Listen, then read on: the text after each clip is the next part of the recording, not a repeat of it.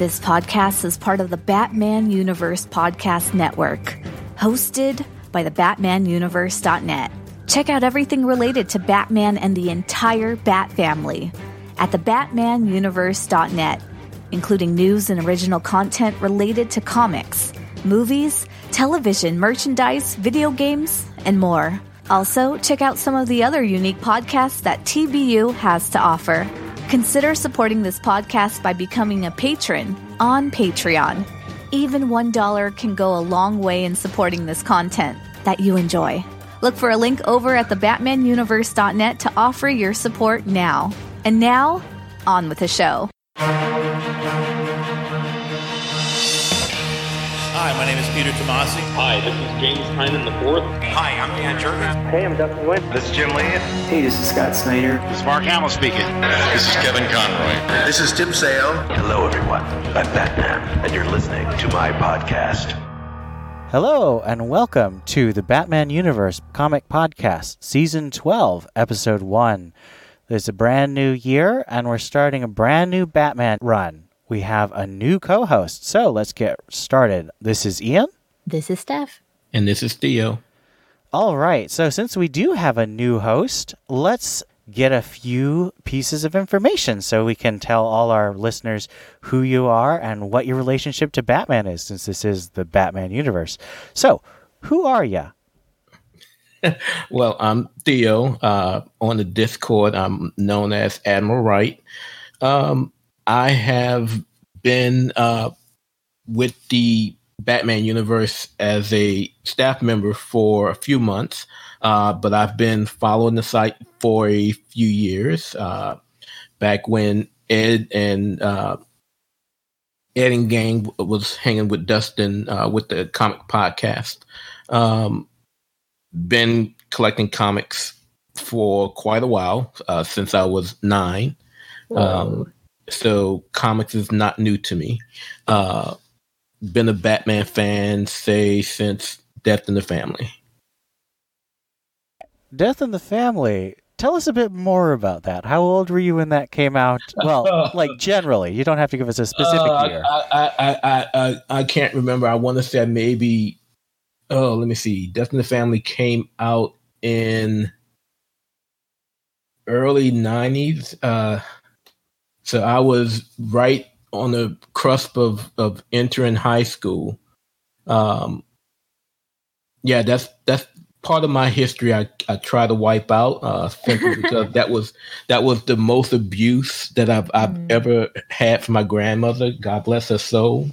But it was not without reason. I probably had about $50 worth of toll charges on the phone bill because I just couldn't stop calling and voting for Jason to die. And some I don't regret.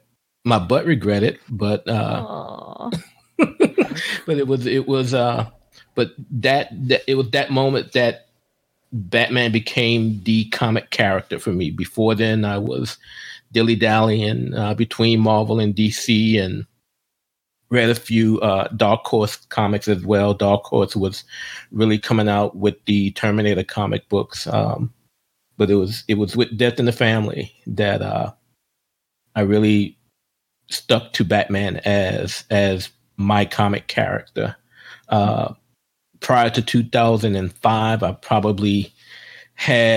had all of the 400s, 80% of the 500s, and was moving on into the 6s and 7s, and then Hurricane Katrina hit and wiped out about 70% of my comic collection. Oh man! Since then, I've been slowly but surely adding back. I have pretty much all of the 400s back. I'm actually finishing up the 600s right now, since they seem to be more easily attainable and reasonable price-wise. And then I'll be getting back into the foray of getting the 500s and everything else. So that's my mini comic history. Well, I personally find that extremely inspiring. I think that's great, except for the part where your grandmother tanned your hide for calling to kill Jason, and the part where Trina tanned your comics.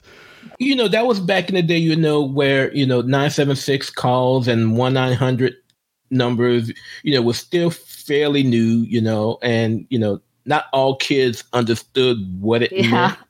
Yeah. Because back then we still had the jukebox channel. So, we were calling and ordering music to watch music videos. Yes, I'm that old. So, yeah, it really didn't hit me until she hit me. And, and inflation means that like $50 is a lot more back then than it is now. Oh, yes. Mm-hmm. Yes, and again, I was living with my 60-year-old grandmother who was living off of Social Security. So, I had to go groveling to Mom to get money to pay that phone bill because. And I'm trying to remember, how much were comics back then? Like $1? I want to say 75 cents, $1. Man, so you could have bought 50 comics with that. Yeah. I mean, if I would have got home on time, I probably would have pulled out my copies of Death in the Family just to reminisce. But yeah, they were not expensive at all. If anything, it might have been $1, maybe $1, but nothing more than that.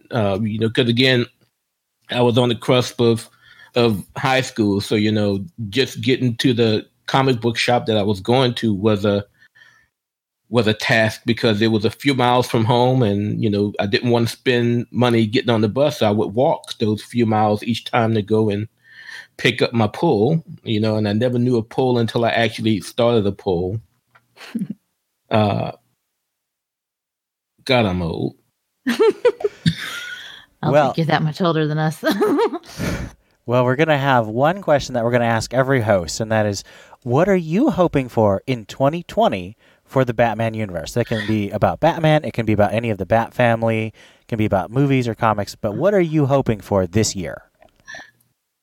I hope that if there is a reboot for Batman, which they've been kind of teasing, they might do it 100. Well, I guess that if are they going monthly on Batman?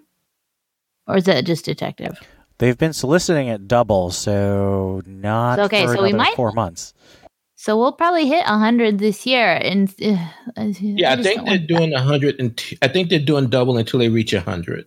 Are they? And then go to singles. But I just hope whatever they do isn't awful. Yeah, I remember it was one of those interviews with King, and King was mentioning that they were probably doing double to 100 because they had something special planned for Batman. Well, although to be fair, they've changed their minds like 5 times since they said that. So true. So Theo, what are you looking forward to in 2020? I am looking just for some uniformity in the Batman universe for 2020. For the past few years, we're reading, books with the same character that just seems so out of whack. We're trying to figure out, well, at what point in continuity is this? I'm thinking that we have some glimmer of hope coming with regards to some of the changes with the creators, particularly with Tynion coming on. So I'm just hoping that, at some point in 2020, there'll be some uniformity, not just with Batman and Detective, but to the other Bat books as well, since they all feed off of Tech and the main book. That's great. I personally, my list is very short and it's very simple, and I'm hoping that Theo will troll me as he should. I want a Steph solo book, so... And no, I don't think it's likely, but that's what I want. That's Tetch? For a Mad Hatter, he's kind of, hatless. No hats. It's a condition of his parole. Good thing he's not called the Mad Panther. I want, since we're talking about, I want a cast book. I would love to see a cast book. Yeah, I like her in Outsiders, but I think there's just so many characters. It's hard for her to get, her own development there. True. I personally, I've been pitching this one for years. I want Babs Steph and Cass all together, because I think 3 characters is enough for everyone to get time in the sun, but it also gives every Batgirl fan what they want, you know?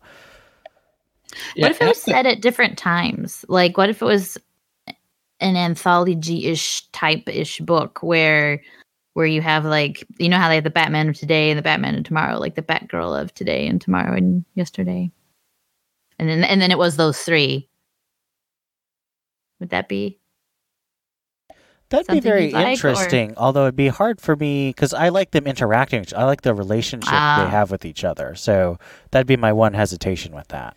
Yeah, and if there was one thing I enjoyed, and you know, one of the things, you know, I know Internal was what brought Ian into the Batman universe, but Internal wasn't great for me. But if there was one thing that I really wanted out of Eternal, especially Eternal 1, was a book with the Robins, particularly Tim, Jason, and Damian. I mean, just looking at the relationships that those guys had, both in Volume 1 and then again in Volume 2, was just awesome. And I would love to have a Robins book, not We Are Robin. We Are Robin wasn't terrible, but it wasn't what we wanted. No, it wasn't. But I'm 100% with you. I'd love to see a Robin's book. I mean, I'm hoping that the issue in March we're getting Robin, the 100-page super spectacular, has some elements of that with the Robins interacting, not just stories about them by themselves. I mean, because when you look at them when they're together, and it doesn't matter who writes them. I mean, you saw with King when he did the issues with when he and Selena went after Talia to get Holly back. And you saw that relationship with Damian and Dick just sitting on the steps, and how those two are just able to just get along more than any other member of the Bat family. It's just awesome. And, you know, I know it goes back to their days when Dick wore the cowl, but I mean, the relationship with those two guys is just spectacular. I think one of my favorite panels in like the all of history is when Dick comes back from Spiral and Damian just jumps in his arms because he's so excited to see his big brother. And they both say, "You're alive." That issue brings me to tears every time. It was the first issue I got signed by Tom King. Oh, that's cool. All right, so let's get started on our reviews. We've got 2 books. We're going to be doing Batman number 86, and because Detective has gone monthly, we're actually doing Nightwing number 68 as well. So let's get started with Batman number 86.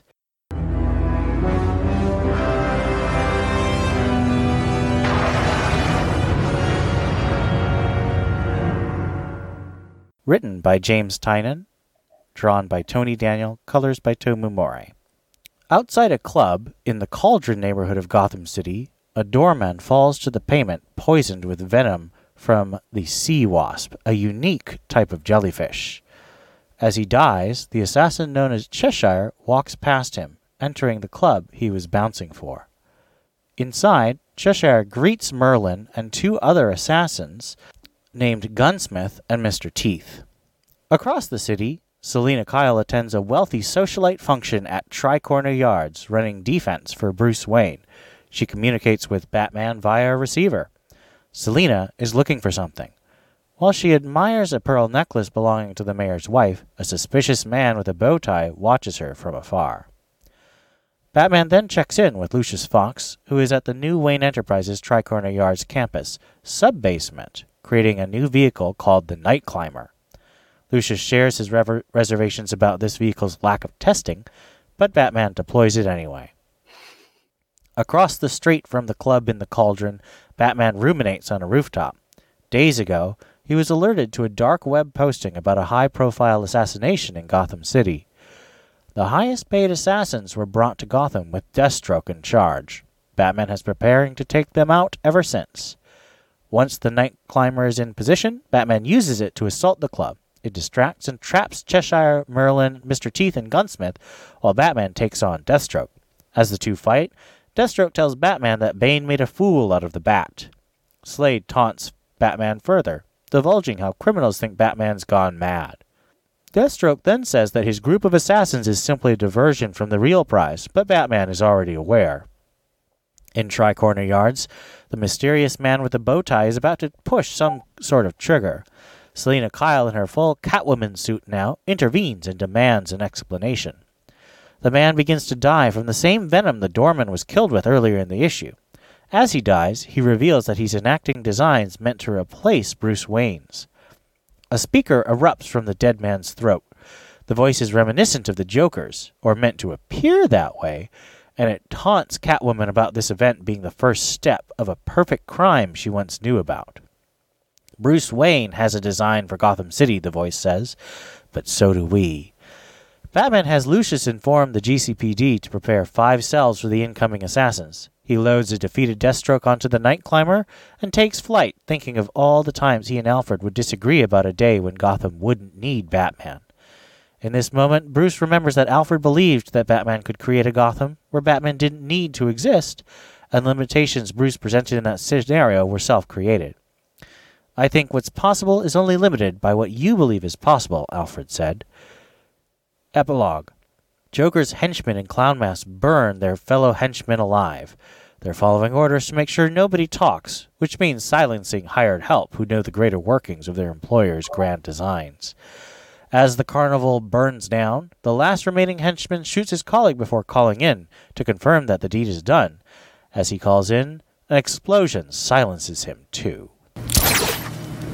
So, first issue of a new run.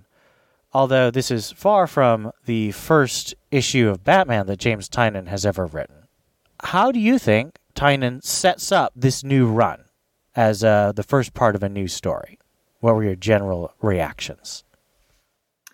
I really liked that he didn't just wipe the slate clean. Like, he's holding on to some things. Like, throughout the whole issue, you see Batman sort of struggling with Alfred not being there. And in fact, this whole new Gotham, whatever it is that Bruce is trying to set up, seems like it's coming from his love for Alfred. Like, this is something that Bruce has worked on for years and he never thought would work. And because Alfred would keep prompting him and keep believing in him, it seems like it's something that he's now doing in honor of Alfred. So I really liked the sort of carrying over of the emotions from the previous run. I love the use of Selina, that it seems like she was the one actually taking care of the big score, whatever, and he has trusted her to do that, which, Batman likes to be in control and not necessarily trust people unless he really trusts them. So I thought that was really cool that she's now officially part of the Bat family in the fold and has tasks to do. So I really liked the carryover. It's its own story. It's a new thing, but it's also taking what King set up and using it instead of just either ignoring it or pretending like it's not that important. Yeah, I don't want to say too much more than what Steph said because I'm kind of the same opinion. But I really want to touch more, and piggyback more on the emotional aspect of it, especially, in those few pages where Bruce is calling out to Alfred, and he's constantly saying, Alfred, and Lucius finally comes on and says, Alfred's not here, and it really hits him, and he kind of plays it off and says, sorry, Lucius, but you could see in the writing and in the voice that Tynion gave Bruce throughout the issue that it really hit him again, that, oh, wow, this is real, the person who's been here for so long isn't here anymore. So, not much more than what Steph was saying with regards to how Tynion picked up this first issue. He kind of hinted at it, in the multiple interviews that he's given. But yeah, he in those few pages, he really hit us with some emotion in not just Bruce's words, but his reaction. That's a really great point. One of the things I've always loved about Tynion is he does take time to slip those moments in where you really let things that, the reader feels also come through the characters. And it's always in character. It's not like, he's just sort of putting in a moment. It's clearly something that makes sense for Bruce to be feeling now. So I also I think that this, I think you could probably label this a number 1, but I also like that it's not, ignoring what came before. It's its own thing, but it respects what's come before. And I'm looking forward to how he respects what's going on over in Detective and in Batgirl and so forth. As Theo said, I think Tynion is very good at doing that kind of collaboration. So I think this is a great setup issue for those reasons, the emotion that Theo brought out and just the honoring what came before that Steph brought out. So, next question. What do you think of the revelation that Catwoman has a secret from her past involving the villain of this arc? I don't think too much of it. I mean, it makes sense because she is from the villain world, so she's got a history and a view of things that Bruce doesn't, having been the hero. So I think it'll give her some knowledge and some extra input that she might not normally have. But I don't think she has much loyalty to the Rogue community. I don't really see that as a loyalty as a trait that Rogues have. So I don't imagine that there's going to be any conflict of interests or anything like that. It might be that she feels guilty about something and maybe holds on to the information just for that sake. Like she maybe doesn't want to appear, I don't know. She doesn't want to come off as evil or something. I don't know, but don't know where I was going with that. But basically she's just, she might play a bigger part than anticipated. Yeah, I'm not too surprised that, again, just like Steph said, she's from the Rogues community. You can't, just commit to Bruce and all of a sudden think your past is wiped clean. So yeah. The fact that someone from her past life is addressing her and she knows who this character is, shouldn't be too surprising. To kind of go along with what Steph was saying with regards to commitment, is it seems from the issue she does know who this person is.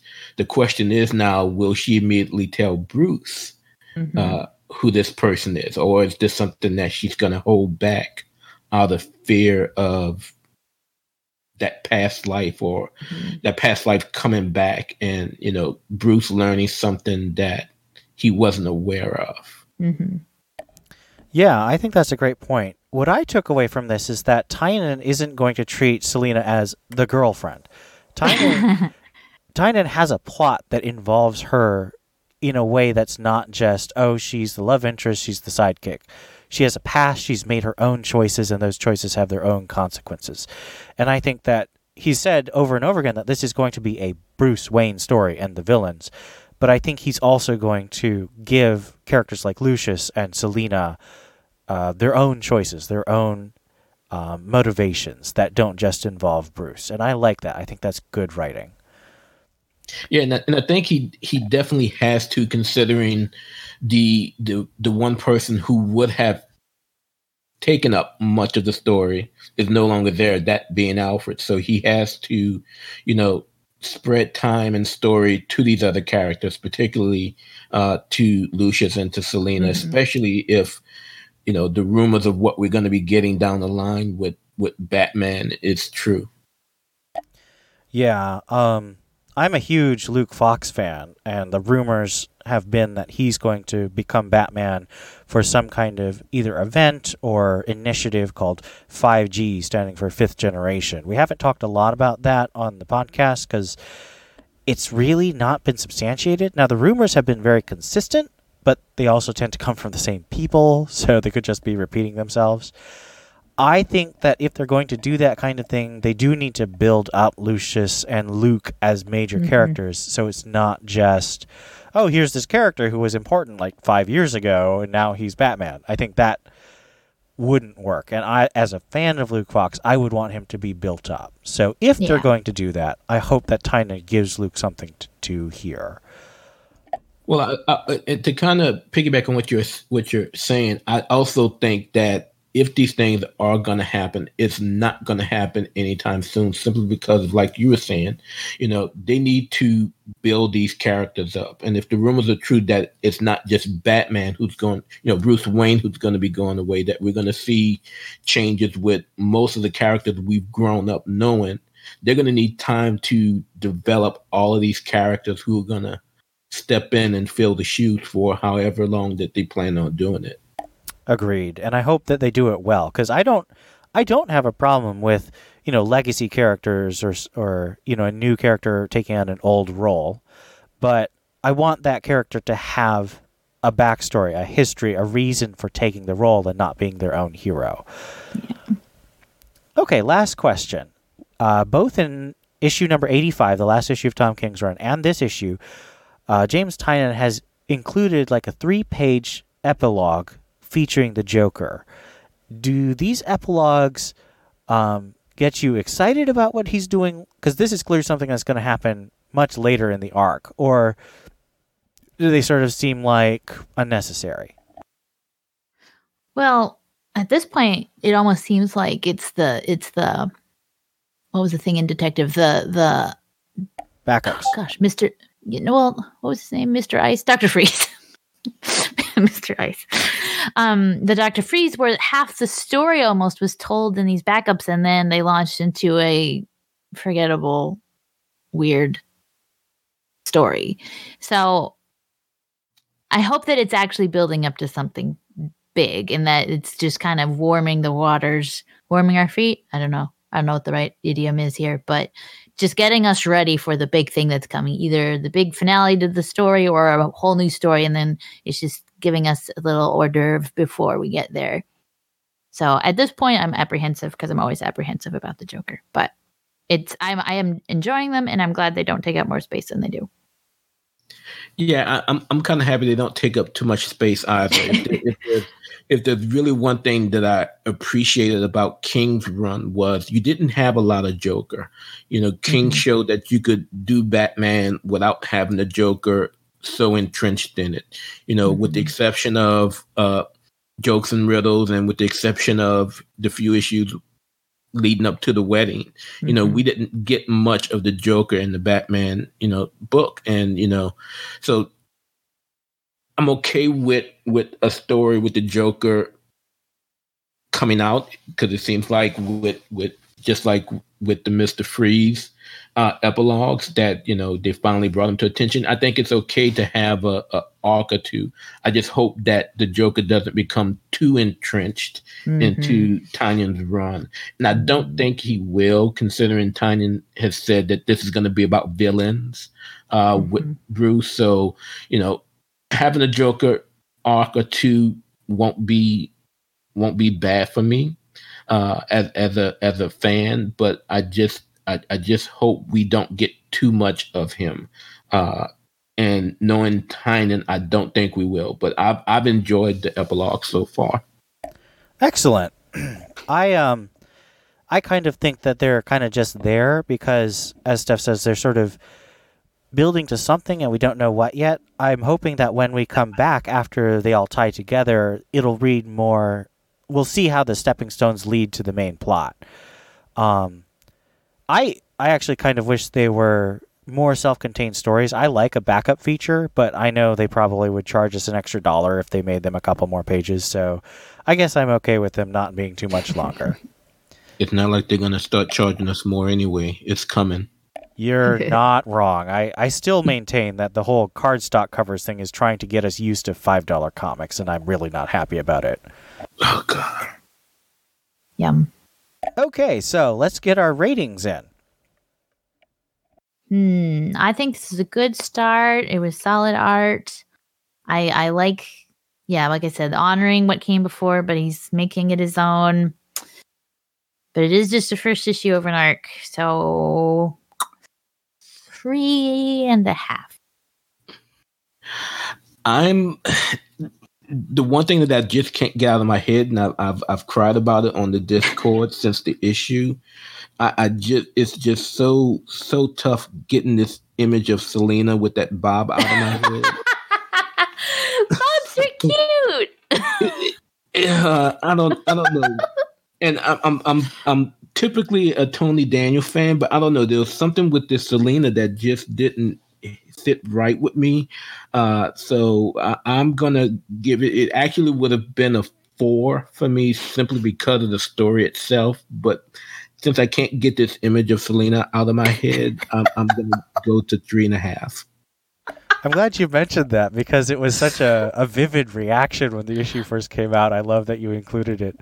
I'm also going to give it 3.5 because it doesn't wow me, but it does keep me interested and excited. Mm-hmm. So it's more, this is a good meat and potatoes, exciting Batman story. I love his characterization.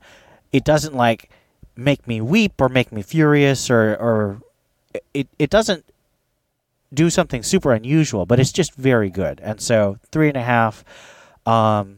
Over on the site, Scott gave this a 4 out of 5, which gives the overall conglomerate, what do they call it? The mean of the reviews is 3.5 out of 5 stars. Let's move on to Nightwing number 68.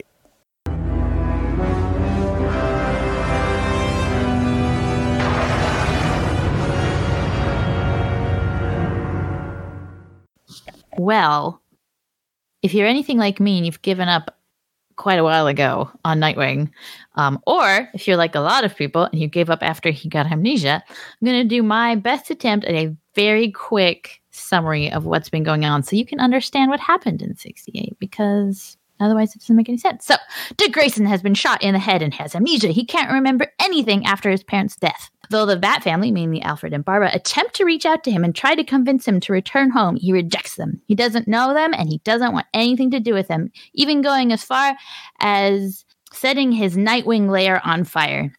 He decides to be a cab driver and eventually starts dating a bar owner named B. Erstwhile, a Bloodhaven detective finds the remnants of the Nightwing lair fire. Almost everything in the lair was fireproof, so almost nothing has actually been destroyed. The detective, jaded by how corrupt the Bloodhaven justice system is, decides to round up 3 others, trustworthy friends, to don Dick's 4 different Nightwing costumes, and they become the Nightwings. Cab-driving Dick Grayson, or Rick as he prefers to be called, and who I have dubbed Uber Rick, since he drives a cab, has found that his crime-fighting muscle memory still kicks in, and after a while, unofficially, he joins the Nightwings as well, using grease paint over his eyes as his mask. Because that works. Year of the Villain starts, and we get the Talon storyline. Rick's great-grandfather, the Talon, William Cobb, has been spying to make sure that the new kid on the block is actually Dick. Right after he confirms it, he is visited by the ghost of Villain's present, Lex Luthor, who offers to deliver Rick to the influence of the Talons, a group of assassins that works for the Court of Owls. If you don't know who the Court of Owls is, too bad. Talon attacks Nightwing Blue, and leaves him for dead before visiting Bee's bar to get close to her. Due to rolling blackouts in the city, the power in the bar goes out and the looters attack. Cobb changes to his Talon persona and kills the looters and kidnaps Bee. Rick comes to rescue her, and Talon reveals who he is and what his plan is for Rick. Lex's symbol starts to shine in the sky. Rick and Talon fight until, with a Rick in a weakened state, Talon puts a pair of goggles on Rick's face that implant new memories of his life after the death of his parents. Memories of being raised by William Cobb and the Court of Owls to become an assassin. Apparently, the amnesia wasn't solely due to KJB's gunshot wound to his head, but also the court's memory manipulation, hypnosis, and drug therapy. In full Talon ensemble, Talon Rick attacks the Nightwings, but before he can kill them, a flying hero called Condor Red from the Global Surveillance Ops, who I don't know if I'm supposed to know who those people are, but there they are investigating the Lex Luthor symbol and appears and flies Talon Rick away to save the Nightwings. They fight, and though Condor has a fancy flying suit and laser weapons, Talon Rick gets the upper hand. At Talon's encouragement, he almost kills Condor, but the hapless hero pleads for his life, and Talon Rick spares his life and removes his Talon mask and smiles warmly. Now we are at Nightwing 68. Written by Dan Jurgens, art by Ronan Cliquette and Travis Moore. Rick is bombarded with memories of his life living at Wayne Manor and with being with the Titans, of being Robin, Nightwing, and Batman, of proposing to Barbara in a wheelchair. He remembers villains as well that wanted to kill him. It's all a blur, and he feels like he's suddenly 2 different people. The owls assure Talon that it's just a crack in the barrier that they created between Old Dick and Rick Talon. However, Rick sheds his Talon ensemble and grabs 2 sticks as weapons instead. Talon and Stick Rick have a fight at the top of the bridge. Rick wins and Talon falls to the water, declaring that Rick will join them someday. Rick and the Nightwings patch things up since Rick had tried to kill them. And Rick and Bee have a nice heart-to-heart. Rick confesses that he doesn't know who he is anymore because there are conflicting memories, some of which feel real and some which feel like wisps of smoke. Rick, or Dick, or Richard, or Nightwing doesn't know what he wants to be called anymore, but he makes out with Bee and they enjoy a lovely sunset together. The end. All right. So, as Steph said, a lot of people have not been keeping up with this series. I myself just caught up with it last week, and I suggested adding it as our second title since we don't have a Detective Comics, because I was surprised at the enjoyable quality of the books. I was really not enjoying what was happening after Nightwing number 50, so I just stopped. But people told me this is worth checking out, so I did, and I wanted to share that with our listeners. Let me say first, this is still frustrating. I think that Dick Grayson should be Dick Grayson, and Rick is stupid, and Uber Rick is really, really stupid. But if we have to get, yeah, or Stickle Rick, as I am now going to call him, if we have to get stuck with Dick with amnesia, aka Uber Rick, this is an enjoyable way to do it until he gets back. So, with that being said, let's get started with our discussion questions. The first is, some of these memories are pretty exciting and interesting. So we have Dick remembering that he proposed to Barbara back when she was in the wheelchair as Oracle. We also have Disco Wing, his 1980s and 90s outfit. And featured heavily is Dick as Batman. So what do you think about these specific memories being highlighted as true memories that the Court of Owls has been suppressing? Well, and you also notice one of the memories of Wayne Manor is having dinner together. Like, that's something you would do with your family. Like, it's interesting that his memory of Alfred and Bruce isn't as Robin and Batman, even though you see that too. It's of them as a family unit. And so I think a lot of what it's are showing is his relationships with people. It's his relationship with Batman and with Bruce. It's relationship with the Titans, with Barbara, and then his role that he played in all those, Batman and Nightwing, and the history of Nightwing. So it is more emotional than maybe just showing him as Robin and being like, oh, that's what I used to be. It's like, no, this is showing his relationships with people. And this is one thing that frustrates me about the comics is I know Stan Lee's opinion, right, was every comic is someone's first comic. But the level of repetitiveness in this book, my name is Dick Grayson. I have amnesia. And let me introduce you to all my new friends. Every single issue. And he keeps repeating how he just doesn't care about the people from Gotham, the old man and the redhead. I don't care anything about them. And in this issue, you finally see those memories, those bonds starting to form again. And that made me very happy. Happy, but still very frustrated. Hopeful. Yeah, maybe happy was too strong a word. Hopeful. I am in the same boat as Ian. I dropped this book after the Gunshot Wound and after issue 50. And, I caught up over the weekend reading it. And I actually read a few issues twice. And, yeah, the writing was better as you got closer to this issue. Mm-hmm. But it still wasn't anything to call home about. Like Steph was saying, the fact that, half of the writing was just repetitive stuff from each issue. We know who you are, Rick. Shut up. It kind of makes me wonder what could have been had Percy not left the book. I can tell you what would have happened if Percy hadn't left the book. Well, I asked him. I kind of know what would have happened also. I don't think we would have been dealing with this headache I don't think no, he would Uber have restored Rick after one arc with the mind virus, and then he would have gotten Dick and Babs together in about 2 years. I don't know about that far, but I would definitely. He specifically said that when I talked to him. Oh, he did. Okay, yes. Yeah, I would definitely have loved for Percy to have stuck around. Dang it, Didio. But yeah, the issue got better. This issue was okay.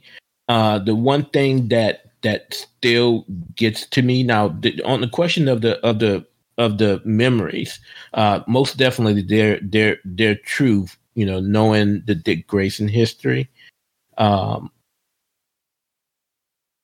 what kind of got me out of looking at the memories and really appreciate the memories as they were presented was just the art of it, the way they were drawn. I wasn't real crazy about it. But knowing now that they have planted the seeds of Uberic going away and Dick Grayson possibly coming back soon, makes me interested to see when it will happen. But the book still isn't there. It just isn't. I don't know what happened to the Dan Jurgens that we got with Action in Rebirth, but this Dan Jurgens and what he's doing with Nightwing just isn't. It's not great. I think that's totally fair. I think my expectations were just so low that I just enjoyed it a lot more than I expected. A question about the art. Travis Moore does the first 4 and the last 4 pages, and then Ronan Cliquet does the middle ones. I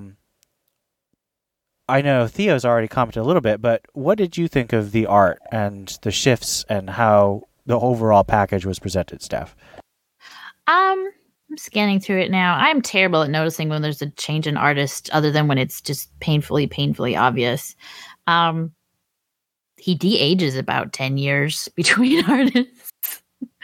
I'm just looking at like the last scene with his grease paint on, and then oh no, I guess he still has the grease paint on, and then the sunset scene, like he looks about 15 there and then 35. But I don't know. It was fine. The art from the previous arcs, especially the Fire Monster arc, the art in that was so bad. I was just so happy that they looked like human beings who are. But wasn't that Cliquet on that art as well? Well, he might have been, but this was not as sucky as that. So maybe he got better.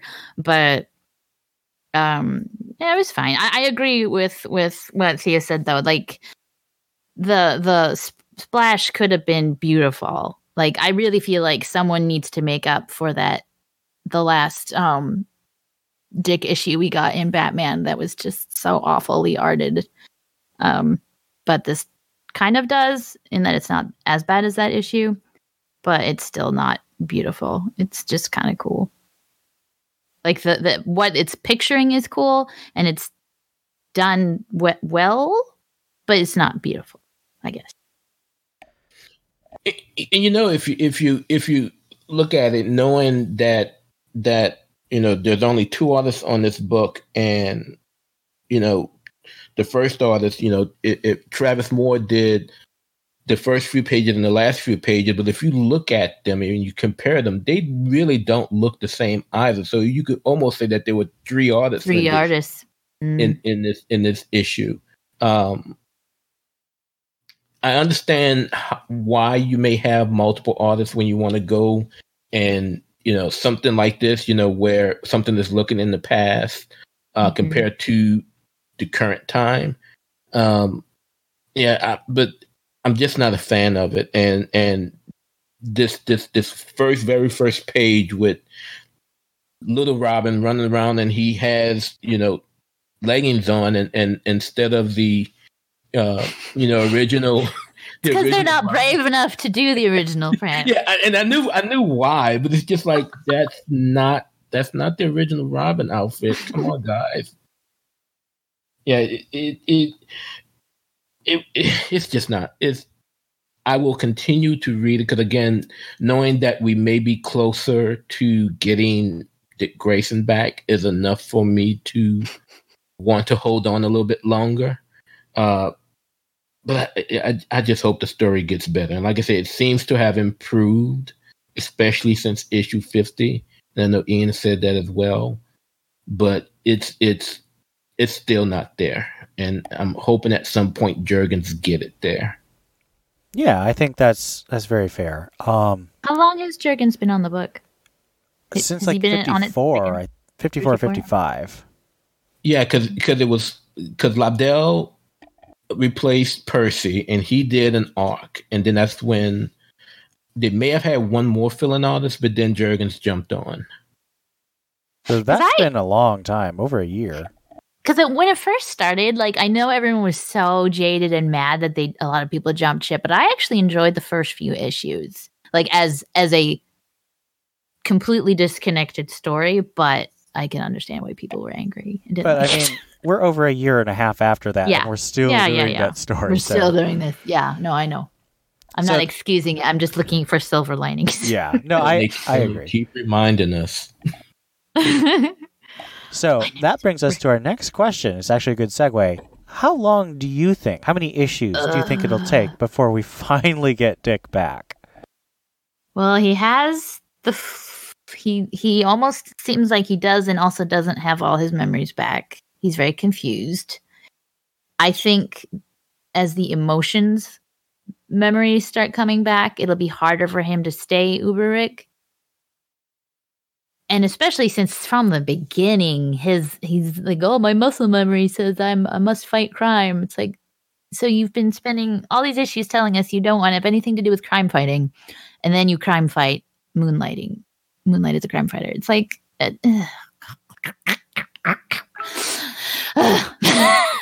sorry, I'm trying very hard to say nice things about this book. I 6 months, because it's only monthly now, right? I think in 6 issues you can have your crap back together, unless they sabotage it on purpose again. Because, like y'all said, they have Dick's memories. Barbara has them on a disc, ready to just squishy back in his head, but he doesn't want that. I think there was even an issue where he said, "I don't want those implanted in me. Leave me alone." I don't think it's gonna take that. I think, with what was revealed with this issue, something's gonna happen that will allow those memories that the court has locked up to break through that wall that they've built. I just hope we don't have to wait until the latter part of 2020 to get to it, because I might bang my own head against the wall here in my apartment. Well, just don't hire KGBs to shoot you in the head. And the last question is, do you think B will survive this arc? I think that I don't see B being a long-term love interest. I think she's nice, but compared to Corey and Babs, it's very difficult to see how she might fit long-term into a Nightwing comic. So do you think they'll just have her break up and be friends, or do you think they will do the classic annoying thing and kill her off because tragedy? What happened to the pregnant girlfriend, or the almost pregnant girlfriend? They broke up, and they're sort of amicable, but I mean, basically Dick dumped her for Huntress. So I was kind of thinking about that as I was reading this issue. I'm really bad about reading your notes and the questions beforehand. But I was thinking, Rick's kind of or Dick. Oh gosh, what am I doing? Dick is kind of known as being not a playboy, but he gets around, and not all of the girls die or are never heard from again. So I think there's hope, but she would have to become her own person. Right now, she's just the friend, the bartender, and the girlfriend. She needs to become her own character or person, I think. I don't think they're going to stay together. There's no way they're going to stay together. Dick doesn't stay with a girl forever. It's not going to happen. Unless he marries Barbara, it's not going to happen. I mean, I would be okay with him marrying Corey too at this point. I just am tired of the constant revolving door. I was thinking, unless it's going to she just ends up being a revolving girlfriend who she was very helpful and nice, not saying anything mean about her. But yeah, unless she becomes her own character, she's just going to be forgotten. Yeah, I think what's going to end up happening is we're going to get a Bruce Wayne, Julie Madison type of situation where Dick gets his memories back. He remembers Babs, and it's going to conflict him enough to the point where he just has to let her go. I like B as a character, but the writing's on the wall, you know, and you kind of even saw it with their conversation with all of these memories and how they're conflicting. At some point, he's going to realize what he and Barbara have and had. And I think he's expecting it almost from the conversation. Yeah, and I think that's going to be the end of them as a couple. Now, will she stick around in the comic? That's still possible. But as far as the relationship is concerned, I hope she hasn't made wedding plans. But do you think she's going to survive, or do you think that we're going to have a tragic dying in Dick's arms as he remembers everything? Greater girlfriend. I would hope not. I mean, we've gotten so much of that throughout the years in comic books. You know, you can end relationships without killing somebody off. You know, I agree. I just hope that DC editorial thinks so too. I hope that at this point that there's enough. I feel like some of the storytelling that we get kind of reflects the changing of the times and expectations of stories. Like, not all superheroes are now Caucasian male with black hair. Like, we've moved on from that. And so I hope that the refrigerator girlfriend is a thing of the past. All right. So on that hopeful note, which I also hope, let's give our ratings. Go ahead, Steph. There's two ratings, though. There's this is a new character with his own comic that happens to be called Nightwing for some reason rating. And then there's this is Dick Grayson, but it's not Dick Grayson rating. The objective sucks. 2.5. 2.5. Yes, I stand by that. I give it a 2. Like the story was much better. Again, catching up from the past issues. That art just killed me. The art just killed me. So I have to give it a 2.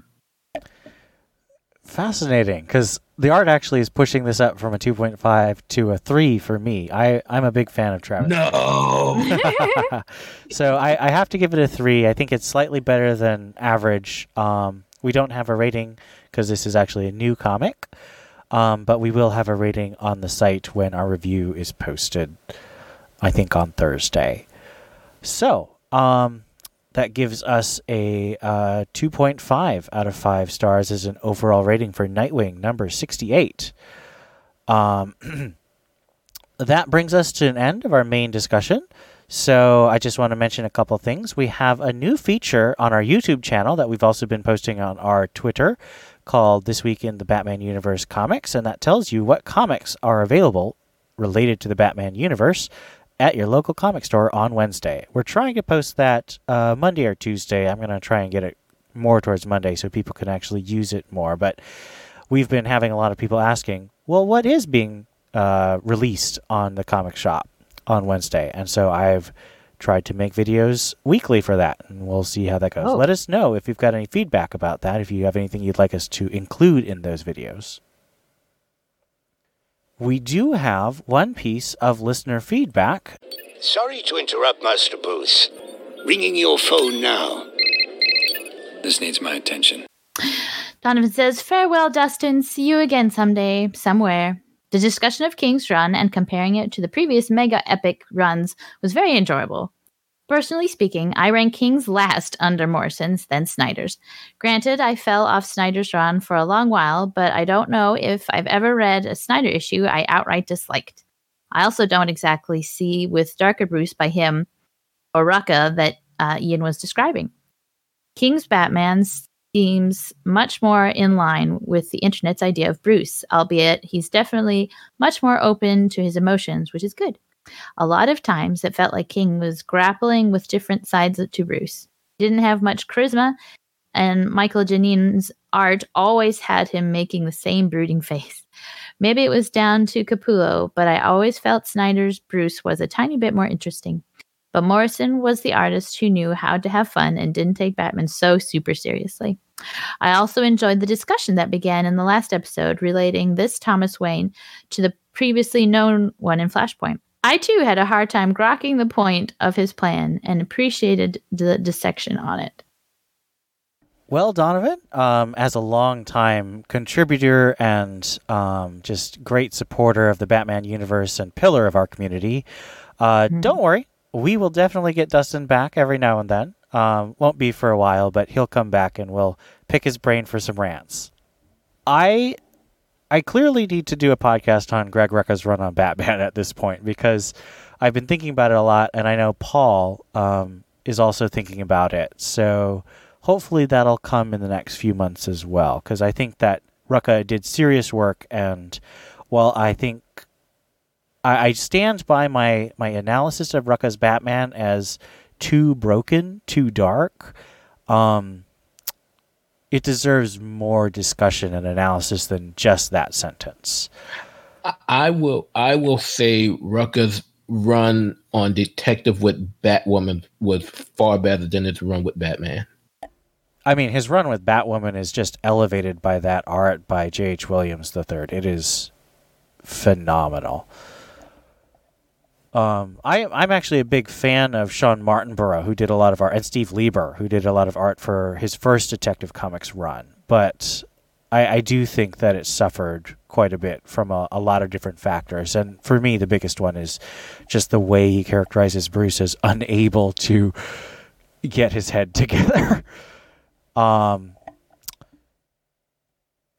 agree that Mikel Janin tends to draw Bruce as very expressionless. I think most people tend to draw Bruce as not having a lot of emotional range, though. I would agree that Snyder made Bruce a lot more... he had a lot more life to him, a lot more fizz. But I actually... I've said this before. I don't like it because it doesn't fit with previous Batman. I can see how it might be a more interesting character, but it doesn't connect with who Bruce is and who Batman is to me. Did he have the crew cut through the whole run, or was that just year 0 year? I think that was just 0 year. That was just 0 year. Was it? Yeah, okay. I wasn't. Of course, I wasn't on the podcast when you all gave rankings. Yeah, but Snyder would be under Morrison first and King second for me. I definitely loved Morrison's run on Batman more than anything, other than perhaps Chuck Dixon and Denny O'Neil and those times. But again, I'm telling my age. Hey, I love those too. Don't feel ashamed of it. They're great runs. Yes, Snyder's run for the most part was just so disconnected from what I knew of Batman as a character up until that point.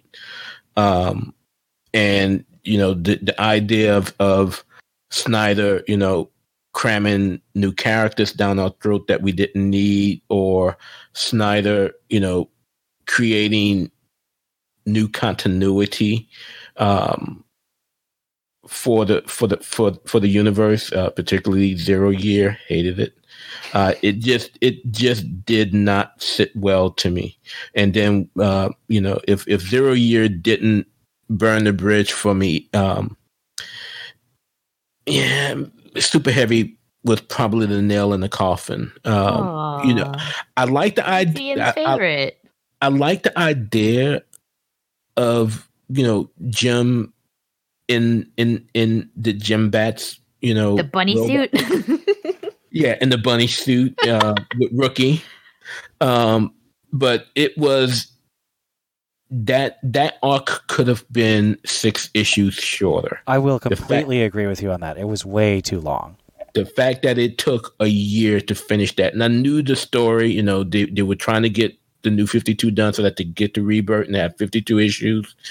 But no, God no, it was just entirely too long. And you know, Snyder's not for everybody, and Snyder's run on Batman just did not do it for me at all.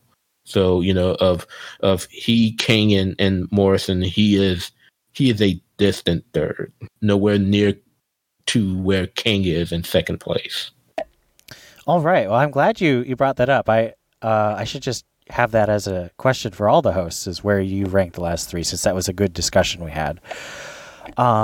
So hopefully, Donovan, that responds to your points. I mean, that was a really thoughtful question. I really appreciate you leaving that comment. We could probably do a whole podcast on the stuff you brought up there, but we are mostly focusing on the current comics. Feel free to leave a comment, especially if you want to send us an email at tbu@batmanuniverse.net, or tweet us at TBU_comics. That's where we're going to be doing most of our tweeting for this season. If you are interested in guest hosting or writing reviews or anything, give us a tweet or a DM. If you want to support us, we've got PayPal and Patreon options. And I hope that you will join us next time for episode 2 of Batman Universe Comic Podcast Season 12. This is Ian. This is Steph. And this is Theo. And we'll hear you next time.